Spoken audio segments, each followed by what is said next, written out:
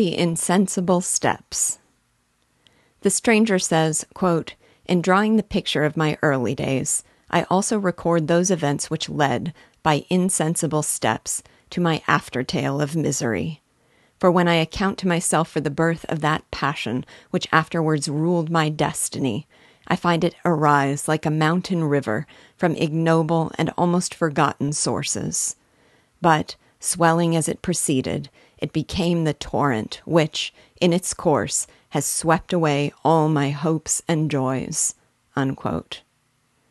What do we know so far, through his reflections, of what had been at the time those insensible steps? We know that he seemed primed for destruction, because what were his distinct virtues also seem to have contained some fatal flaw.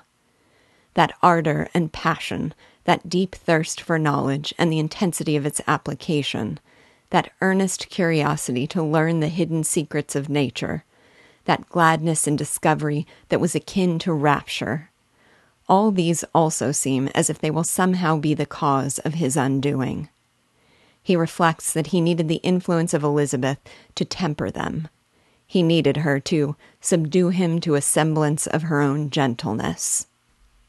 We know that had he not discovered and developed an obsession with the alchemists, with all their wild fancies, their effort to penetrate the secrets of nature, and their ability to speak in terms of final cause, the train of his ideas might never have received the fatal impulse that led to his ruin.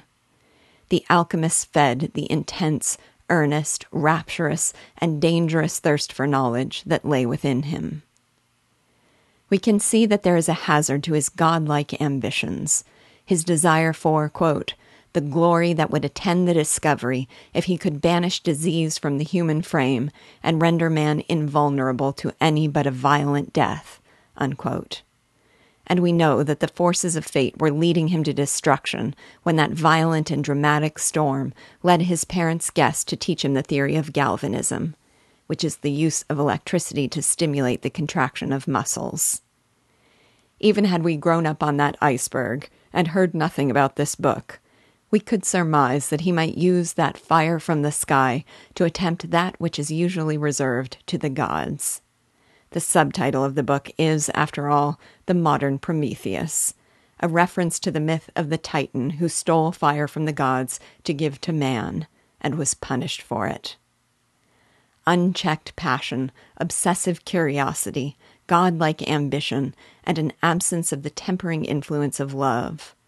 All these seem to be some of the forces that push him along those insensible steps.